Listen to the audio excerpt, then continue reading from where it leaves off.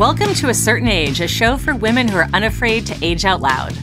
You've no doubt seen the news headlines about jobs and women in the workforce. What's being called the Great Resignation is here. The numbers are astonishing.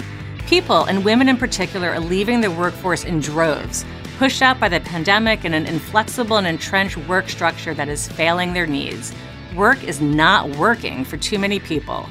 My guest today is a woman who is committed to making work work for all. Author, speaker, and diversity and inclusion advocate, Deepa Purushothaman spent more than 20 years at consulting firm giant Deloitte and was, in her own words, a first, an Indian-American woman and one of the youngest people to make partner in Deloitte's history.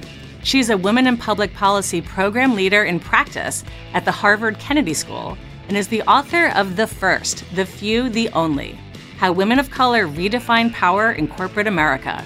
She joins me today to share ideas from her book and ideas for building a more inclusive workplace and beyond. Welcome, Deepa.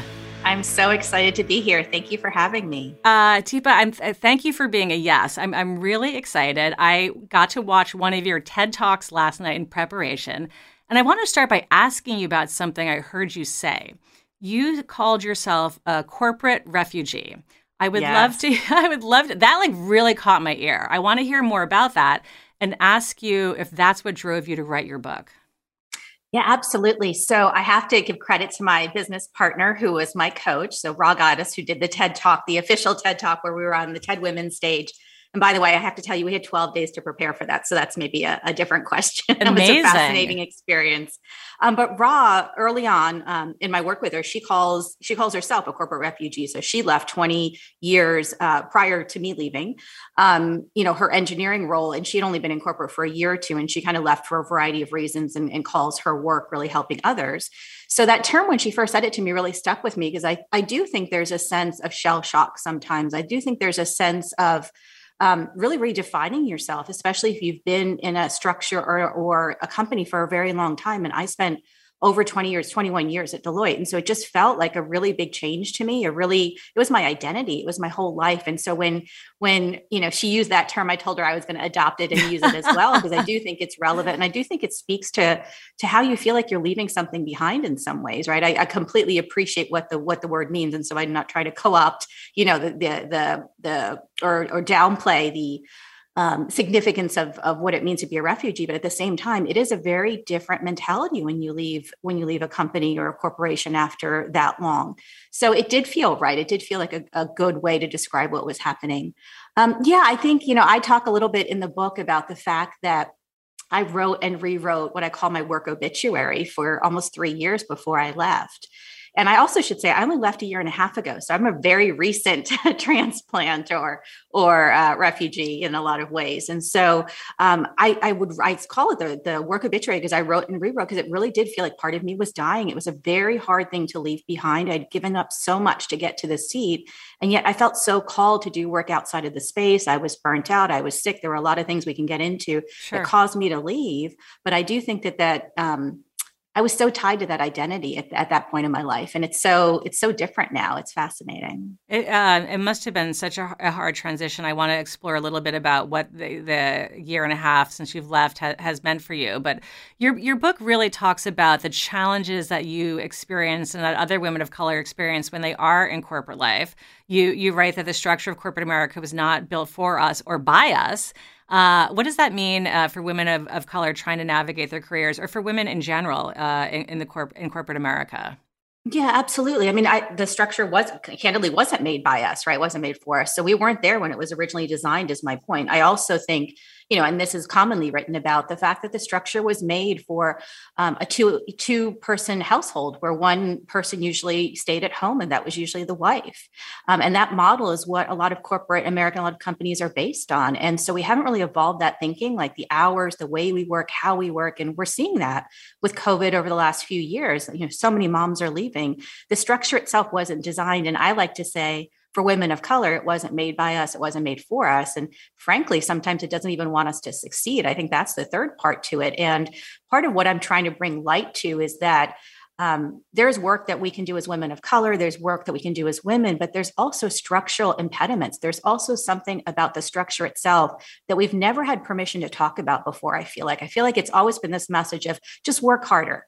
Just if you keep your head down, if you do good work, within reason, you'll get recognized and rewarded. And what I'm trying to really make sure we talk about is that it's not a meritocracy. The system does show up differently for different groups of people, and it is okay to talk about that, because if we don't talk about it, we can't fix it. Yeah, absolutely. It has to be called out. I mean, something you just said triggered a thought in my mind, which is that you read a lot about the gender pay gap. Women are earning, less on average than men. Women of color are earning less on average than women who are white for doing the exact same job. You hear a lot about women should be better negotiators, or that women should be better about dealing with their imposter syndrome. But when I read those things, I think that they're all true, but it also really irritates me, because the structural people, the system knows they're paying you less. Yes. Why is it our job to be better negotiators? Why can't it be their job to look at what they're paying white men, what they're paying white women, what they're paying women of color for doing the same job? Because they know that they are shortchanging you. And so the onus should not always be on us to, we have to call them out, but I think the system needs to be better. So what would you like to see change in corporate America? I mean, I know your book touches on this, and it's a really broad topic, and we could probably we could talk, till next, Tuesday, and not get to everything that needs to change. But what are some of the big ideas you've surfaced in your book? Yeah. And so maybe I'll use the pay example, because it's a great one. I was talking about it yesterday with somebody, or negotiations when you're up for a new job. I mean, I think it's a great example because, yes, we put a lot of onus on the women should ask for more, but we don't talk about the structure. And I actually think the work is in both parts, right? So my book is really about what can women of color do to really redefine success, redefine power, redefine what is important to them. Because what I found is so many women of color were striving to rise in these structures. They would get to the seat thinking, like, once I get to the power seat, then I can do it my own way. And that actually rarely happens. Once you get to the seat, it's even harder.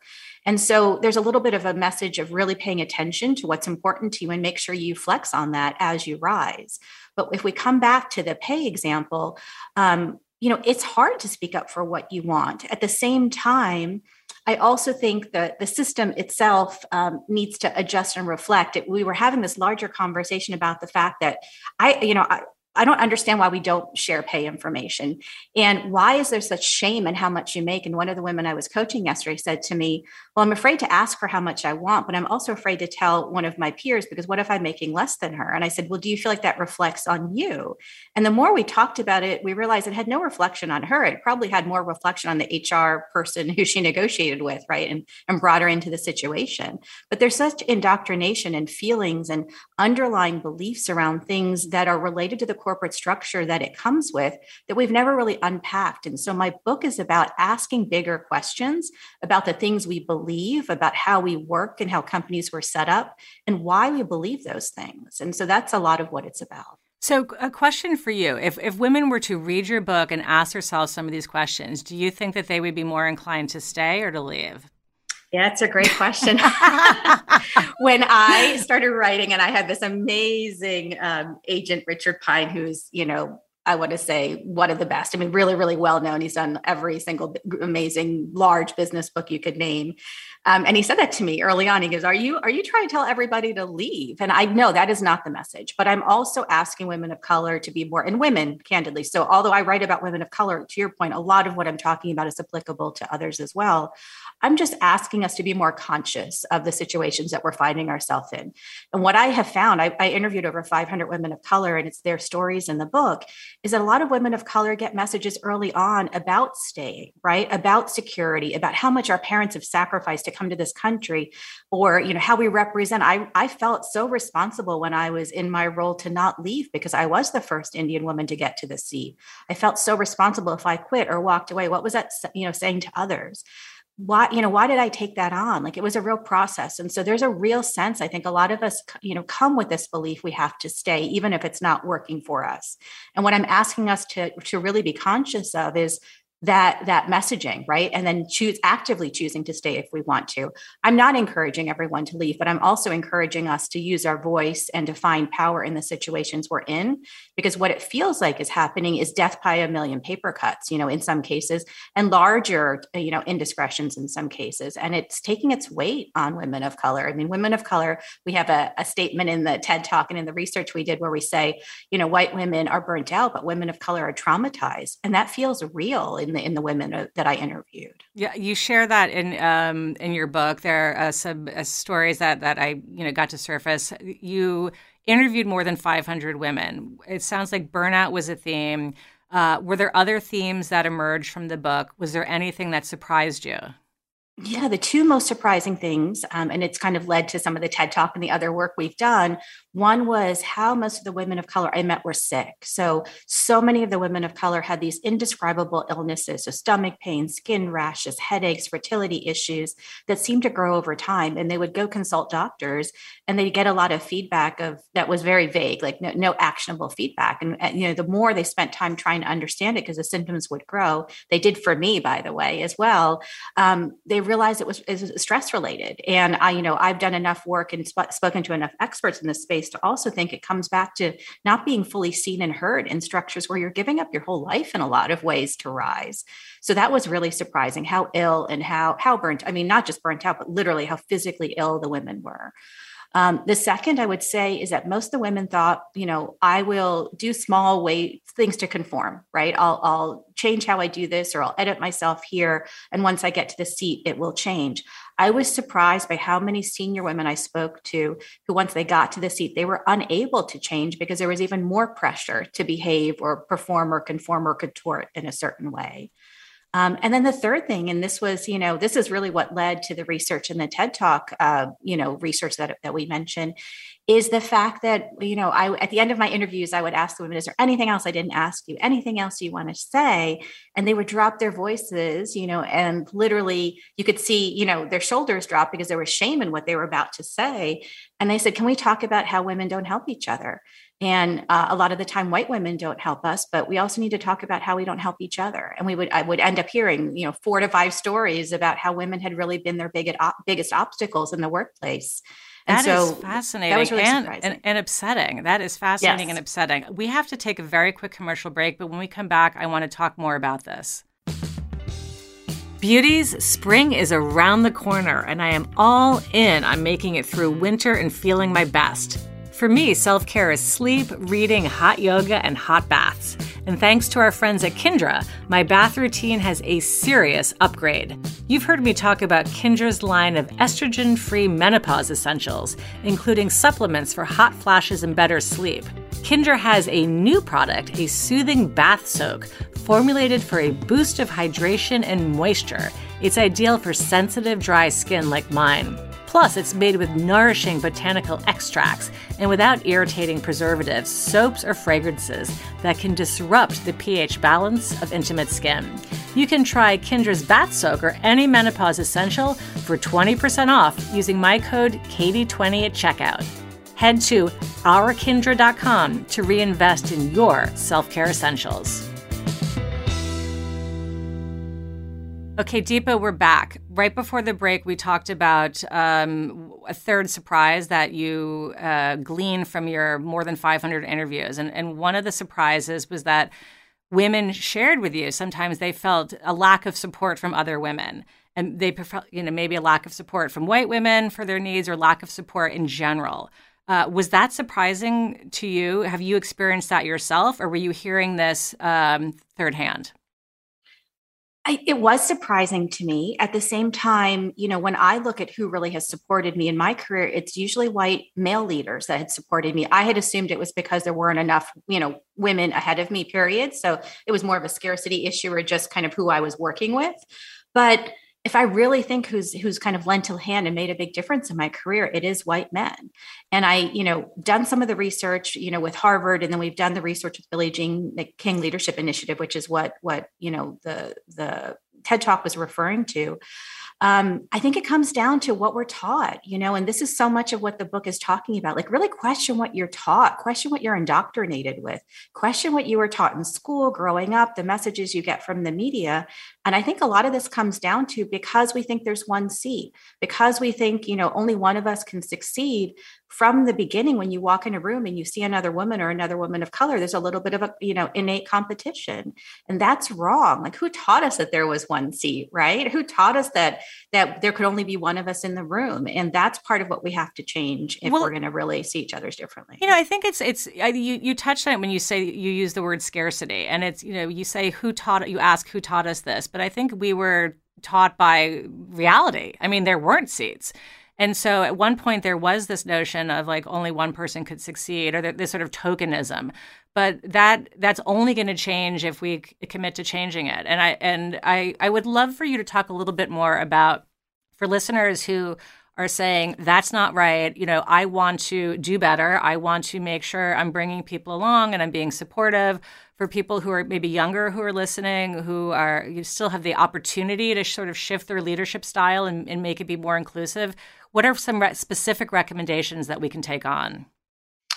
Yeah, I think the first is to be really conscious, right, of the fact that that is happening for whatever reason, right? And I do believe it's coming from we've been taught that, and we believe that, even if it's not a conscious thought. So we really have to be thoughtful. So in every sort of interaction, going out of our way to do things differently. So one example is I met with an executive woman, and she had just she had just gotten to the VP rank, and now she was one of 8 women, at that level. And they believed that only one of them would be promoted to the C level. As soon as she got that VP title, it felt like she was in competition with the others.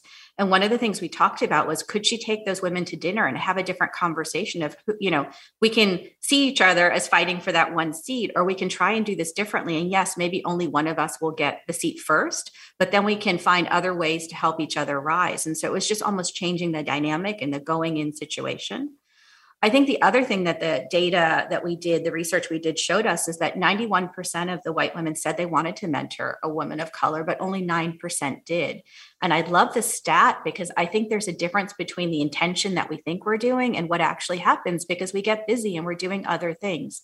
That's what I found in the research for the book, that it's not that women of color didn't want to help other women of color. Yes, there was some of the sense of scarcity, but we're also just so buried in all the things we're doing, right? Trying to be perfect, trying to rise, trying to mentor everybody who comes after us. So many of the women of color I met had so many other jobs outside of the job they were hired to do that we don't talk about because they are first, a fewer, and only. And so I think it's just being really conscious of, what you want to do versus what you do. Yeah. And, I spend a lot of my time on LinkedIn because my day job is helping senior executives and leaders and teams and organizations be better on the platform, both sharing their professional story and using it as a brand advocacy tool. So I'm on it every single day. And over the last 2 years, I saw and read a lot of exhaustion from women and from men, of color, who were tired of having to also take on the dual role of like educating people in their organizations about what they were experiencing. And it felt like, they have 3 jobs. They're surviving a pandemic, doing their day job, and helping people be better. So I just felt like that notion of exhaustion I can totally relate to. But the idea of mentoring is so important, and of committing to bring people along. I feel that way in my personal life, where I have been somebody who's been in and out of the paid workforce at different times. I found it very hard to get back in after stepping out to care for children, and I really feel that it's important to support other returners. Because you have to hold the door open for the people that are coming behind you. Absolutely. And how would you like to see corporate America do a better job of that? Like, what would you like to see? Does this come top down? Is it bottom up? What do you think needs to change? And not everyone listening to the show works in corporate America. A lot of women who are listening to the show are small business owners. I know that you are an entrepreneur too. After leaving and becoming an author and a speaker, you also run your own business right now. How can we take the lessons that you saw in corporate America and apply them in different work environments? Absolutely. So first of all, I think we need all of the above, right? I do think change happens or not happens, but can happen without senior executive buy-in, right? So if the C-suite's not bought in, it's very hard for a company to change culture. So for me, like, you absolutely have to have that. But at the same time, just top down is not going to change how we interact with everybody, right, on a daily basis, or how we feel on a Zoom call. And that's really where belonging, inclusion truly happens. And so it does also have to happen at a manager level. We have to be having conversations we haven't had before. Part of why I wrote this book was to really, in words, explain what is different to be a woman of color in workspaces. And I think although we say that, it's very hard to find the details and unpack and the data and to really show what's different and how the weight of that difference shows up for us. And so that was really the intention. I would also say, this is about conversations around race, which are hard. They're emotional. They're heart conversations as much as they're head conversations. And so part of this is, we're learning how to talk about this outside of work, but we also need to talk about it within work. And so, my answer is it has to be top down and has to be from the middle up. And It also has to be person to person in a very different way, because it's asking for a level of vulnerability. People are so afraid of saying the wrong thing. This is really about giving ourselves permission to try and have conversations and make change that we've never done before, truly. And so we have to have grace with ourselves. What I would say to the entrepreneurs is, a lot of the women I interviewed had left corporate America, to be honest with you, to start their own businesses. And they did that because the culture didn't work for them. And so there are stories of entrepreneurs as well. I think, what's really exciting to me is a lot of the women of color I interviewed who did go to start their own companies started with the intention of doing it differently. So how do I create a culture that's more inclusive? How do I address some of the gaps we have for women of color? So one of the women I interviewed, Lisa Sun, was a former consulting partner. She got some feedback that she didn't have gravitas, and she was really unclear about what that was. And, fast forward 5 years later, she now has a company called Gravitas that does clothing for women of all sizes. And it's a really different way of approaching inclusion. And so I just feel like women, the women I interviewed, and this is why, like, when you ask me, am I writing a book about everyone leaving? No, I feel like I'm writing a book about inspiration, about how you rewrite the narrative, because she took something that she found challenging and didn't really know what to do with, and turned it into a positive, not just in her workspace, but as an impact for, society, so that everyone felt like they could find clothes that made them feel fabulous. Right. I love that. I love that she took that word that it was sort of denied to her and just, took it over and made it her thing. And co-opted it. Yeah. Co-opted absolutely. it. Honestly, that's a lot of the stories that I hear from the women that come on this show. I've talked to ad executives that have aged out of their industries. So they built their own companies, their own, creative shops that are helping brands communicate to women in midlife who, by the way, have all the purchasing power. So, women who have been denied the ability to rise or continue their career because of ageism, and have just said, this is total nonsense, and left to build their own thing. So what is your take on that? I mean, you left because it sounds like you were burnt out and sick, and that you got coaching. There was a different way of harnessing your powers and feeling great. But did ageism play any role in that decision? Yeah, for me, no, but I can see, I know a lot of women, and what I've done since I've left Deloitte is to start a company with my partner called Information. And our focus is providing brave, new space to women of color. And so we're really having conversations about a lot of these things. And we have a lot of women that I call legacy women, right? Women who are maybe not in traditional roles and trying to figure out, like, how do they give back, but also what's their next chapter. And so I think that that's a real conversation, a real issue.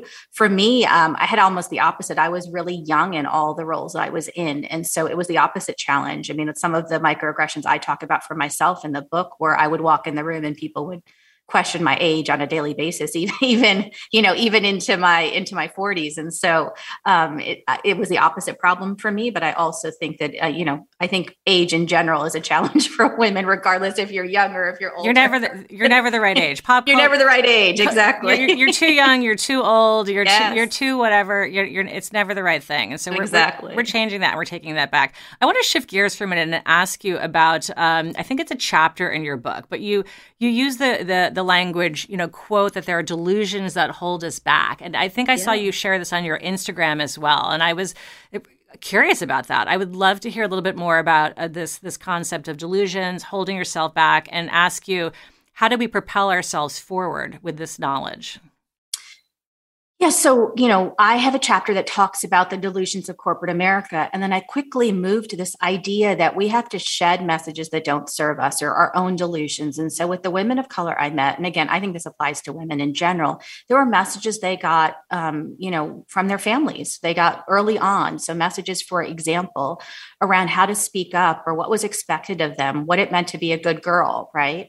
The messages, a lot of women of color I met, in more traditional households, really struggle with the expectations that they have at home, right? That they're going to do all the cooking and all the cleaning themselves, that family comes first in every single instance. And so trying to figure out how to, where does work come in, or how do I prioritize amongst those things if they're both competing in a moment, in a very different way than I heard in some of my conversations with the white women I was meeting with. And so I think some of this is really sitting down with the things that you heard early on that really, come up for you when you were up against something. So, I ask women to really think about, when you're in a difficult situation, what are the 5 or 6 messages that play over and over for you again? For a lot of the women I met, they were not enough. And so as a result of getting messages early on that they were not enough, they try to outwork and try to outperform. And that's part of what leads to this exhaustion, because these women believe there's no room for error as a woman of color, right? That all eyes are on them. And so it's really looking at those messages and figuring out, I'm an over performer and over efforter. Does that serve me? And at the points that I physically started to get sick, I had to ask new questions for myself and realize, is my superpower that I can outwork everyone, or is my superpower going to be different because that's actually not serving me? So what's your new superpower? Because you did say at the beginning that you felt like you were working yourself into sickness, and that you had to change and sort of reevaluate. What's your new superpower? I think my new superpower is kind of taking obstacles that are thrown my way and turning them into fuel, right? Seeing things and realizing they're not going to destroy me. In fact, they're actually being provided for me to pivot. So, my very long story in a few words is that I ended up getting really sick. So I moved across the country. I'd just gotten married, biggest project of my career, huge visibility, but I was working 20 hours a day because it was a divestiture that was really just intense. And I found myself with this growing list of, illnesses. 3 years later, 15 doctors later, it was diagnosed as Lyme disease, but I had to take 8 months off. I had to really kind of evaluate what I wanted to do and what I could do, and what I was, willing to sacrifice, to kind of get ahead, and what I wasn't willing to. And was my life, was I living to work, or was I working to live? And how did I want to go forward? So those were really big questions for me. And I, in that process, really learned that that Lyme disease in a lot of ways was a gift, because it did make me pivot. It helped me see what was important to me, but I had to really step into that, as opposed to seeing it as a negative or a disaster, or, something that happened to me. You had to take a pause and use it. So for women who are listening to this, who are thinking, I've been in a job for a while, it doesn't value me, I want something different, or somebody, maybe they've been forced out, or maybe they've been out of the world for a while for a variety of reasons, caring for kids, managing a health challenge as you did, maybe caring for aging parents. You have reinvented, you wrote a book, you've become a speaker, you are an advocate, you've launched a new company. What would you say to somebody who wants to take a new challenge on? What are the things that, a couple of tactical steps that really helped you move from, ideation to like execution? Yeah. So one is, my biggest advice is to just leap. Like, if you keep thinking about something, I love that. if you have an By the way, that's so something, simple. That's so simple and so genius. Just do it. Just leave. Just do it. Just do it. I mean, because I spent 3 years turning, and in the end, I didn't have any better answers than I did in the beginning. But I did, I made myself crazy trying to find them. The other thing I did that I think really was pivotal is, as I was really struggling with stay or go for myself in the big role that I had, fought 20 years to get, I started meeting with women of color. They initially started as one-on-one dinners, eventually turned into large 2-3 person, and then eventually into almost 20-person dinners that Ron and I did across the country with 10 groups of women. So I ended up meeting 300 women of color, just in an attempt to figure out, like, stay or go. That's all I was looking for. Like, at a senior level, what are you all doing? Where do I want to go next? Like, what does someone do to pivot? that turned into the fodder for the book and also the fodder for the company that we started. And so my path wasn't so intentional, right? I just kind of fell into these conversations. And as I met these 300 women, I saw such patterns in what we were facing. I saw such shared stories that it led me to want to learn more and to read more. All these women were sick, right? As I was as well. So part of my other feedback is talk to people, or if it's not talking, it's writing, like whatever works for you. But I'm like I need to, bounce ideas off of people. And I think meeting those 300 women and really being thoughtful and learning from them and listening is probably what propelled me and what made things happen so quickly. So just to be super clear, 6 weeks after I resigned from my job, I had a book deal. We had a company up and running. Like it all happened really quickly because I think I was so ready and had, really been open to what was showing up for me. I think I love what you just shared. Be open to what's showing up for you. And you don't necessarily need to where you're going. I think a lot of women prioritize perfection. You talked earlier about, Yes. we are raised to be good girls. There's a certain path.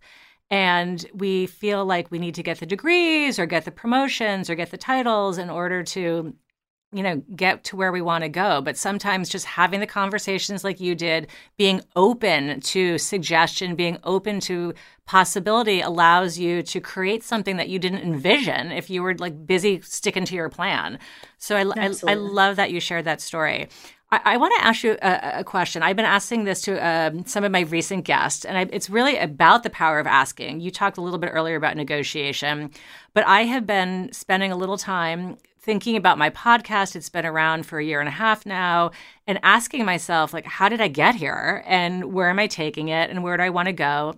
And I've been working with this theory that as you hit midlife, that I've gotten better at asking. I've gotten better at asking people for what I need or maybe what I deserve or what I want. And I've also am better at asking myself to do more and expect more from myself. And I would love to hear you talk about this. Do you think that your ability to ask more of yourself and ask more of other people in your world has improved as you've aged? I think what's really changed for me is slightly different. It's related, but slightly different. It's more, and it comes back to the pay conversation we had earlier. The reason I have found in my own research, and I've done some research on negotiation with a few professors at Harvard, is that women are afraid to ask because they're almost afraid to get the answer no, because then somehow it reflects on their worth. And I think what shifted for me, yes, it's asking and all of those things, but it's more if someone says no, and this is so critical to the book itself, it's this idea that you get to define power. I think what's happening is so many of us are putting power outside of ourselves. If someone says yes or no, that's defining for us our worth. And what I'm asking us to do is realize, like, make all the asks you want, right? Within reason, like, because you don't want to set yourself up for failure or seem like you're being unreasonable. But there's also no harm in asking if you're asking in the right sorts of ways. And if you get a no, or if you ask for 2x your salary and you get 1.5, like that's still a win. And so it's a little bit of reframing, and reacting to the response you get. And I think we've just been conditioned as women, as women of color, especially if we get the no, or if we get pushback, it's somehow we shouldn't have asked in the first place. And that's not what white men do. And I think we need to kind of get to that point of, you put the ask out there and then it's not on you, it's about them, and kind of get to that mantra that I love for myself. It's in the book, but that's one of my favorites, right? Like you can only control what you can control. And that's how you establish your power, or you stand up for your power, is really being clear. Like everything else is out of your control. And so if you give that power to other people, you're going to feel very powerless in many situations. Yeah, absolutely. And having the clarity to understand what it is that you want, and that even though you are sometimes getting a no, maybe it's just one of my friends says it's a no, not yet, so no doesn't have to be the end of the line, even though in midlife I've taken on no as a complete sentence. I've gotten better at saying no to people about things that I want, but so interesting. So self-advocacy is something that we all need to practice more of, and recognize that a no is not the end of the line. Absolutely. Deepa, our time is beginning to end, but I do want to make sure we move into our speed round, because there's so much great information that you have and in your book, and I want to give everyone a little bit more of a taste. So we close with a speed round. I ask quick questions, and I'd love it if the guest can give me a 1 or 2 word answer. Are you up for this? Sure, let's try it. I will try to keep it to 1 or 2 words. You can use a sentence if you want. I'm not a stickler. Okay, writing the first, the few, the only was therapy. A woman of color who's a corporate leader we should all have on our radar, but who we may not really know about yet. Ooh, that's a great question. Thashinda Duckett. She's out there because she's a CEO, but I've just been doing more reading about her and what she's talking about. And I just like how she's telling her story more and bringing her personal voice to the forefront. I actually would say that for a lot of the women in seats right now, like you're just starting, sorry, that's more words than you want. No, that's okay. They're talking more about their personal life and their histories. And I think those are the parts of the interesting story that I want us to gravitate to. It's yes, they're a trailblazer, but also what else are they bringing to the party that we've never really heard before? I follow her on LinkedIn. I'm going to put that in the show notes so other people can follow her as well. A book or TED Talk that influenced my career thinking. That's a great question. Maybe I'll say what I am reading right now. And so it's Out of Office. If you haven't heard about it, it's about working from home and how people thought that was going to solve all of our ills, but it's maybe created different ones. I totally agree. Okay, burnout is real. I combat burnout by doing this one thing. So I'm not a big meditator, but I have a steam shower. And for whatever reason, I can sit in there and get very calm. And so I try and do that for 10 minutes a day. Ooh, that sounds lovely. Life as an entrepreneur is? Very high highs and some very low lows. A roller coaster. Okay, finally, for listeners wanting to be part of creating a more harmonious, just inclusive workplace wherever we work, what is one action you recommend we do to get started? I think my suggestion would be give yourself permission to try, right? Try and have a conversation you wouldn't normally have, Don't be afraid to ask a question, but just give yourself permission to mess up, right? We're not going to get this perfect, but I think we're so afraid of doing the wrong thing that we're not trying.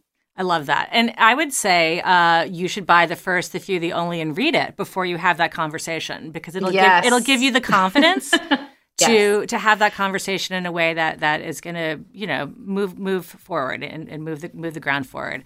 Deepa, thank you so much for your time today. Before we say goodbye, I want to make sure our listeners know how to find you, find The First, The Few, and The Only. If they work at a workplace and they want to bring you in to talk to their teams or to buy the book to help their organizations and their teams, where can they find you and your work? Absolutely. Everything that I am doing, the book, all the rest of it is all up on my website. So Deepa Puru, DeepaPuru.com. And I would love to hear from you. This is really why I did the work, is to really bring it to women of color, but also to have the conversations within companies. So thank you. Amazing, Deepa. Thank you. This wraps A Certain Age, a show for women who are aging without apology. Join me next Monday when dentist Dr. Julie Cho shares oral care trends, products, and cosmetic dentistry ideas to keep your smile radiant for the long run. Special thanks to Michael Mancini, who composed and produced our theme music. See you next time, and until then, age boldly, beauties.